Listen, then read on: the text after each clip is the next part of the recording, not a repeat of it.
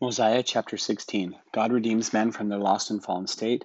Those who are carnal remain as though there was no redemption. Christ brings to pass the resurrection to endless life or to endless damnation, about 148 BC.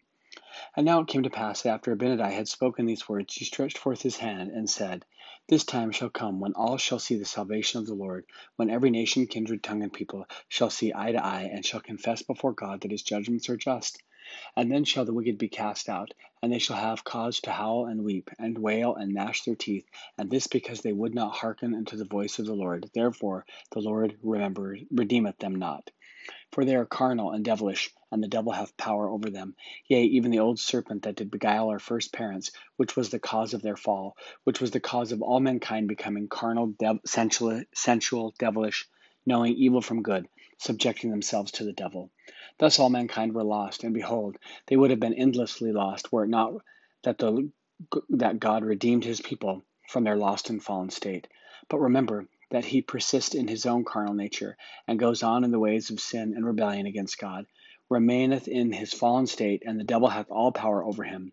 Therefore he as though there was no redemption made, being an enemy to God, and also is the devil an enemy to God. And now if Christ had not come into the world, speaking of things to come, as though they had already come, there could have been no redemption. And if Christ had not risen from the dead, or have broken the bands of death, that the grave should have no victory, and that death should have no sting, there could have been no resurrection. But there is a resurrection. Therefore the grave hath no victory, and the sting of death is swallowed up in Christ. He is the light and the life of the world, yea, a light that is endless, that can never be darkened, yea, and also a life which is endless, and there can be no more death. Even this mortal shall put on immortality, and this corruption shall put on incorruption, and shall be brought to stand before the bar of God to be judged according to their works, whether they be good or whether they be evil. And if they be good, to the resurrection of endless life and happiness, and if they be evil, to the resurrection of endless damnation, being delivered up to the devil, who hath subjected them, which is damnation. Having gone according to their own carnal wills and desires, having never called upon the Lord while the arms of mercy were extended towards them, for the arms of mercy were extended towards them, and they would not.